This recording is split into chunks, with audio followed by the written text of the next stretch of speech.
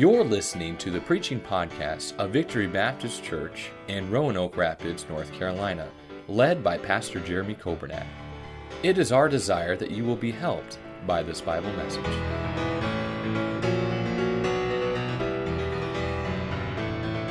Job chapter number 1, I'd like to read a few verses here, and we'll give you the title of it in just a moment. But Job chapter 1 and verse number 20.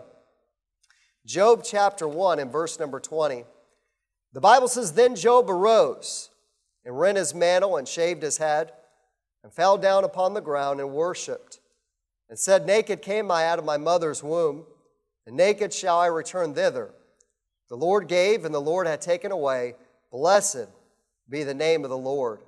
Verse 22, In all this Job sinned not, nor charged God foolishly. In Job chapter 2 and verse number 10, the Bible says, But he said unto her, Thou speakest as one of the foolish women speaketh. What?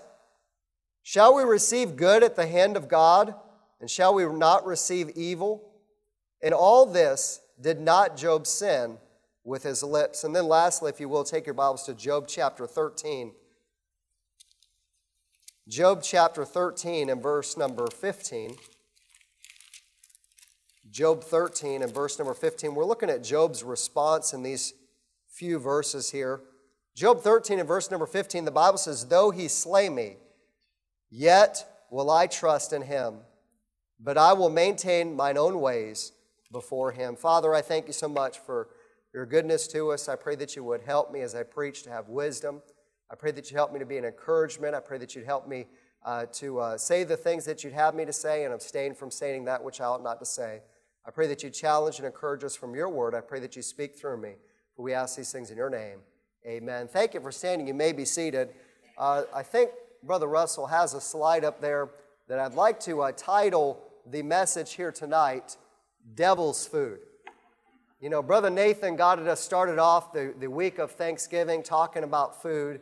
And we have a written policy, just so you know, that's at the church, that you're not supposed to talk about food during the morning service because everybody's hungry at that time, and maybe some folks are hungry now. But Brother Nathan routinely violates that policy. And so, Brother Charles, I think we're going to have to exercise some church discipline, maybe on Tuesday night, because you know it's his big birthday this week, and he's turning the big 30. And so we're excited about that. You know, some scholars say that your brain doesn't even fully develop till you're like 24 or 25 or something. You know, some it's much longer than that, but nonetheless, the verse that I have for you, Brother Nathan, is when I was a child, I spake as a child, I understood a child, but when I became a man, that's this week, Brother Nathan, I put away childish things. But nonetheless, we're excited for his big birthday this week, and I think we've got something planned for Brother Tuesday night. If not, Brother Charles, if you could see me. So I don't want it to go by and then him just feel like we don't love him.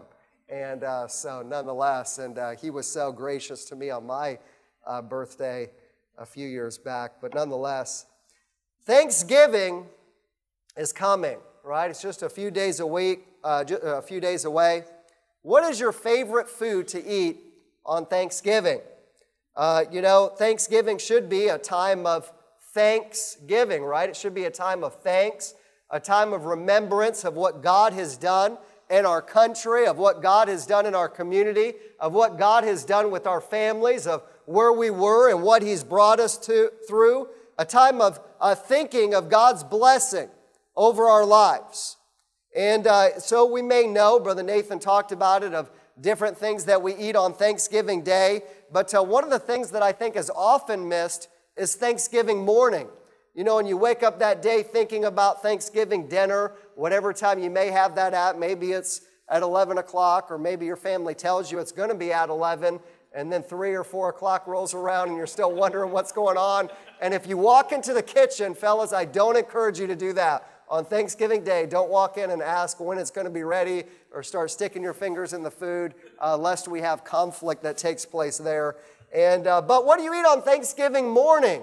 You know, before the dinner, before the lunch comes around, maybe it's some homemade cinnamon rolls, or maybe it's, you know, whatever else. You know, one of the things that I enjoy eating in the morning, and whether it's Thanksgiving morning or whether it's other mornings as well, are these round pieces of manna right here called donuts, right? And these are, I don't know how you say it, Anton Mans or Enten Mans or whatever else. They sell these at Food Line. They're great. And in 1898, these donuts have been around since then. So that just tells how good that they are to still be around. And they're not Dunkin' Donuts. I don't know anybody who likes Dunkin' Donuts. They don't even make them fresh. They make them, somewhere far away, many years ago, and then they ship them out. They're not fresh. And if you want something good, then you drive to Rocky Mount and you wait for that hot sign to come on. And that goodness right there, manna from heaven, Krispy Kreme donuts are great. If you're ever visiting California in Santa Clara, there's a place called Stan's Donuts, and they'll make those donuts right there. You can eat them hot off the grill, and that's a great thing. But you know what? I enjoy eating donuts for many reasons. One of all, because I'm a police officer, and that's what we're supposed to do. You learn that in BLET in the academy at some point. I can vividly remember that some police officers don't eat them because there's apparently people that say the cops eat donuts and make jokes or whatever else, apparently. But I just say, well, if the shoe fits, then just wear it, right? Amen? Just own it. And but I was talking with him, and he said, no, I'm not going to go to the donut shop in Palo Alto because I don't want to get made fun of. I don't want somebody to say anything. I said, nobody's going to say anything. It'll be all right. And it was a rookie, so I was trying to train him in the right ways, right? And so we walk into the donut shop. We're both in uniform. We're both in line. And then somebody in the back goes, it is true. And he just kind of looks at me and gives me a dirty look. But nonetheless, these are good donuts. They're the rich frosted donuts with the vanilla cake inside on there. But you know what? I enjoy those. But then my kids introduced me to another kind of donuts. And these donuts are chocolate, dipped in chocolate, if you will. And they have a special name for these donuts because they're so good. And they're called devil's food, right? And if it says something like that, it's got to be good, right? And but these donuts are chocolate on the inside, chocolate on the outside. And they're exciting. You say, well, what does that have to do with the message? I'll get there. But they have things called Angel's Food Cake, right? It's generally like vanilla, and then Devil's Food Cake, which is generally chocolate. And I looked up where that term came from. In the 18th century, the term deviled was used to reference food that was described as dark, rich, spicy, or chocolatey.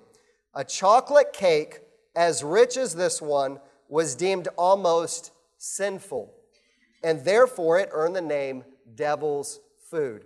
And so it probably is sin to eat this much chocolate, but it tastes so good, so I'll continue to do it. And how does it relate? You say, what are you talking about here with devil's food, with the book of Job? What exactly is talking about here? Here's a question for you. Do you consume anything that is not appetizing other than merely for health value? So let me say it again. Do you consume or do you eat anything that's not appetizing, meaning it doesn't taste good, for anything other than merely for health value? I asked someone that I consider healthy this week, I said, here's a question for you. If broccoli was not good for you, if it had the nutritional value of a Snickers bar, would you still eat it? And the answer was no. And I don't know if there's anybody in here that's like, oh yeah, broccoli tastes so good that even if it had the health value of a Snickers bar, I would still eat it. Is there anybody like that here today? A few folks here, and the altar will be open at the end of the service if you'd like to. No, I'm just kidding. Would anyone really eat lettuce? To me, it reminds me of going outside and chewing on some bushes. Or kale, or wheatgrass, or beetroot, or liver, or kimchi, if it wasn't good for you. The things that we eat or the things that we consume, generally we do it for a benefit. We eat nasty foods for our health, right? And we eat junk food because it tastes good. We combine the two on Thanksgiving to make it partially healthy. And you say, well, how do you do that? We take sweet potatoes and we dump, 3 pounds of marshmallows on top of them, and it makes them palatable. It makes them taste good, right? But maybe you're eliminating the health value that's there. But ultimately, what we consume what is beneficial for us in some way. Let's look in this passage at what the devil consumed because of what he felt would be beneficial for him to take away. The word consume does not mean to just eat or to drink or to ingest, but it also means to absorb, to take away, or to destroy. In Job chapter number 1 and verse number 1, the Bible says there was a man in the land of Uz whose name was Job. And that man was perfect and upright, one that feared God and eschewed evil. And there were born unto him 7 sons and 3 daughters. In verse number 3, I see Job's substance. The Bible says his substance also was 7,000 sheep and 3,000 camels and 500 yoke of oxen and 500 she-asses and a very great household. So that this man was the greatest of all the men of the East. And let me just encourage folks who are here today and who are watching that the Bible says here that Job was a perfect man and he lived in the East, right? And we look at Roanoke Rapids is on the East, right? North Carolina is on the East. It's not up north, amen? It's not to the west, it's on the East. In verse number 4, I see Job's sons, and his sons went and feasted in their houses, every one his day, and sent and called for their 3 sisters to eat and to drink with him. In verse number 5, I see Job's sanctification. And the Bible says, and it was so when the days of their feasting were gone about, that Job sent and sanctified them, and rose up early in the morning, and offered burnt offerings according to the number of them all. For Job said, it may be that my sons have sinned, and cursed God in their hearts. Thus did Job continually. Wouldn't it be great, first of all, if we got back to confessing our sins? And if we got back individually to be right with the Lord, to say, God, what am I doing that I shouldn't be doing? And God, what should I be doing that I'm not doing? When we got back to confessing our sins. The Bible says in 1 John 1:9, if we confess our sins, He's faithful and just to forgive us and to cleanse us from all unrighteousness. Wouldn't it be great if we got back to getting right with God? But secondly, wouldn't it be great if we got back to praying for our family members? Praying for the sins and interceding on the behalf of not only our family, but for a nation and for our city and for our county and for our country, for our church. The Bible says in Ezekiel 22:30, and I sought for a man among them that should make up the hedge and stand in the gap before me for the land, that I should not destroy it, but I found none. God is looking for someone to stand in the gap. God is looking for someone to intercede on the behalf of His people. What are you doing for your family, for your church, for your country to intercede on their behalf? In verse number 6 through verse number 9, the Bible talks about how Satan came before the Lord, and God asked if Satan had considered Job. In verse number 9, the Bible says, then Satan answered the Lord and said, doth Job fear God for naught? Hey, is it for naught that he's serving you? There's a reason why. In verse number 10, hast not thou made a hedge about him, and about his house, and about all that he hath on every side? Thou hast blessed the work of his hands, and his substance is increased in the land. Hey, God, he's only serving you because you've been good to him. In verse number 11, he challenges the Lord and says, hey, if you allow me to touch what he has, he's going to curse thee to thy face. In verse number 12, and the Lord said unto Satan, behold, all that he hath is in thy power. Only upon himself put not forth thine hand. So Satan went forth from the presence of the Lord. In verse 13 through verse number 19, Job essentially loses everything that he has. And let me just say this, that when the devil does something, especially if he's trying to prove a point, he goes all in. Have you ever done something drastic in order to try to prove a point to someone? Maybe somebody's looked and they're like, oh, that looks like it's such hard work. And then you're like, oh, no, this is nothing, you know. And you're like, I could do this all day. And then you start working and working and working, and you're like, man, but I can't let him think that this is hard because I'm trying to prove a point, right? Or, man, I can't believe you lift that much weight. Man, I could do this forever, you know, and then all of a sudden it gets hard, but you're like, hey, you know what? I'm going to keep going because of pride, right? Because I can't lose what I said, so I'm going to make it look like this is easy, but I can't really feign and show. But you know what? The devil was trying to prove a point here. The devil was trying to win in this specific situation.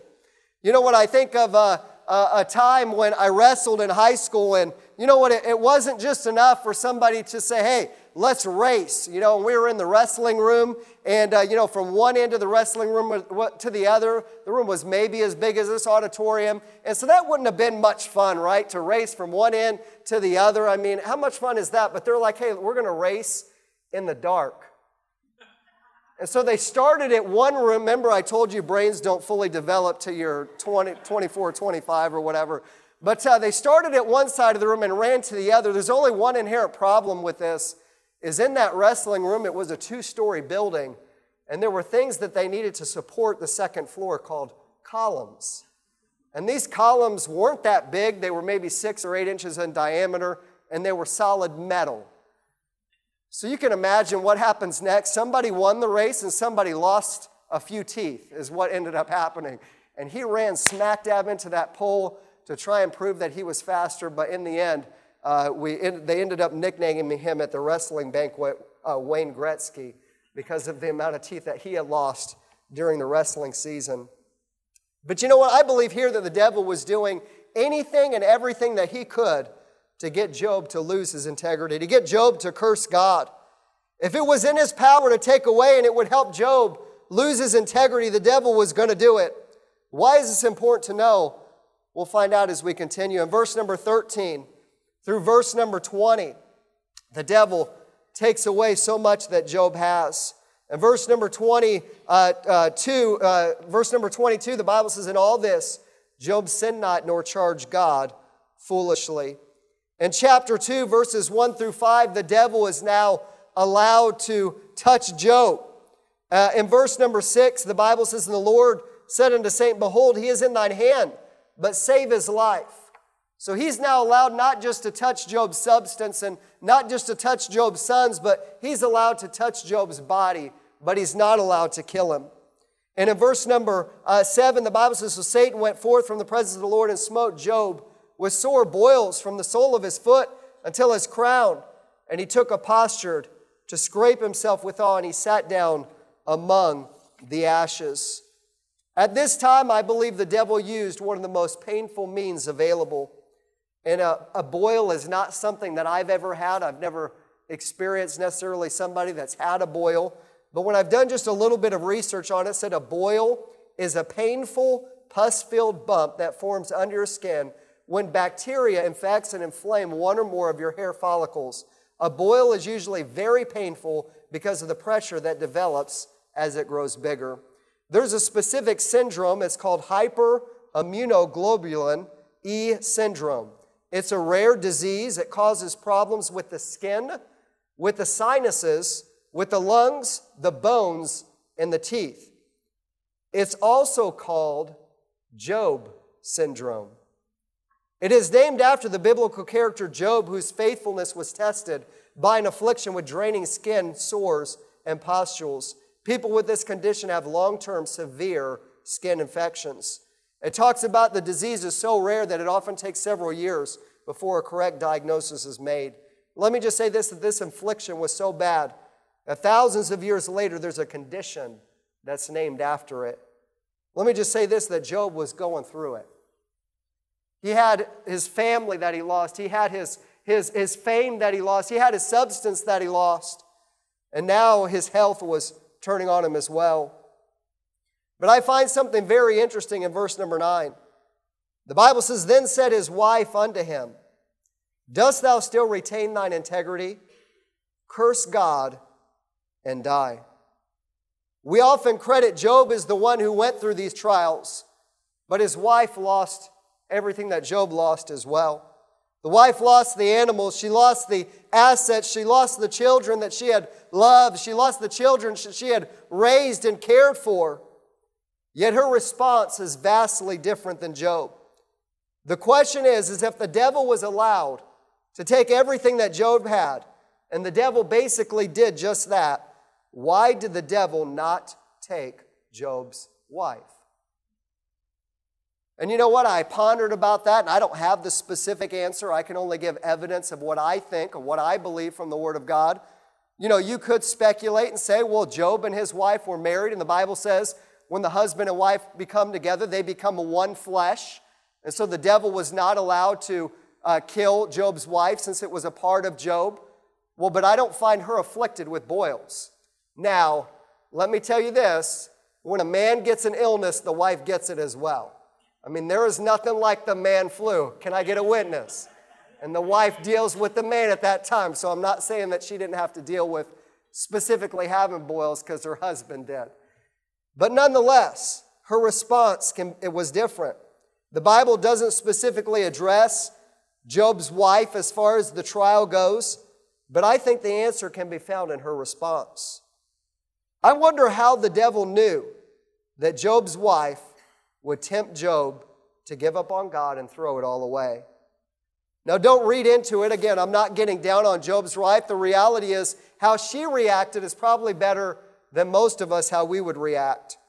But why didn't the devil consume Job's wife?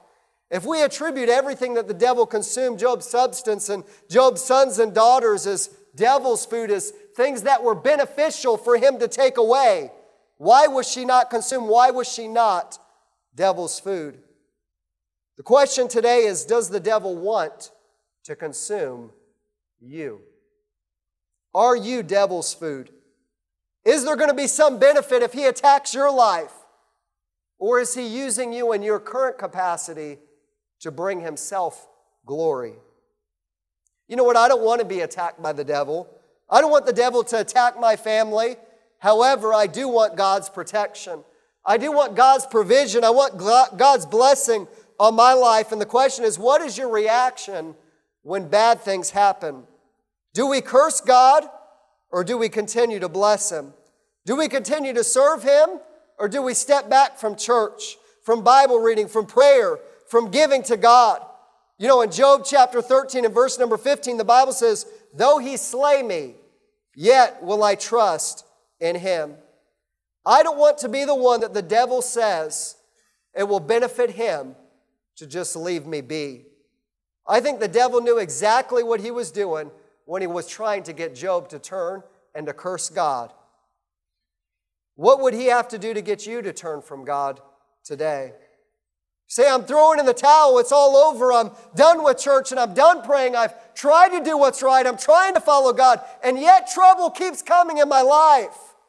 Let me just say this, your voice matters. Your attendance matters. Your service matters. You know, the Bible talks over and over again about the value of one. And you know what? The devil tries to diminish our value of one. You know what?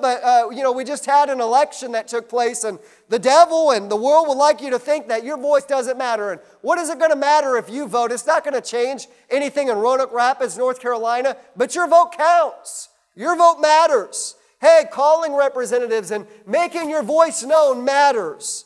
And by the way, it matters to God as well with our prayers. And you say, hey, thousands, if not millions of other people are praying. So what does my prayers matter? Your voice matters to God. Your voice not only matters, but your response also matters. Is your response when trouble comes, as Job said, though He slay me, yet will I trust in Him? Or is your response, curse God and die? We can't control what happens around us, but we can control our response. Romans 12 and verse number 21, the Bible says, be not overcome of evil, but overcome evil with good. If Satan were to examine your life this past week, what would he want to destroy? What are you doing for the cause of Christ? You say, well, I'm going through things right now and I can't do it. I can't make it alone. Well, you're exactly right. But I'm so glad the Bible says, I can do all things through Christ which strengtheneth me. I'm so glad the Bible says, I will never leave thee, nor forsake thee. So you say, what are you talking about with this devil's food? The devil wants to consume. The devil wants to attack. The devil wants to do all he can to diminish the cause of Christ. The question here today is, does he want to attack you? Or is it more beneficial for him to just say, nah, I'll leave him right where he is because he's doing my work. He's going to benefit my cause. I'd like to challenge you to examine our routines, to examine our lives. I'd like to encourage you to keep following God, that no matter what comes in life, we stay faithful to the cause of Christ. that we have the right response. What is our response when trouble comes? What's your response when somebody proves to you that they're human? When somebody proves to you that the Bible says the heart is deceitful above all things and desperately wicked, who can know it? When somebody proves to you the statement that says, hey, in my flesh dwelleth no good thing. The reality is we're all human. And people are going to do things to make you upset. People are going to do things that you don't understand. But our response is what's important. Is our response one that would honor and glorify God?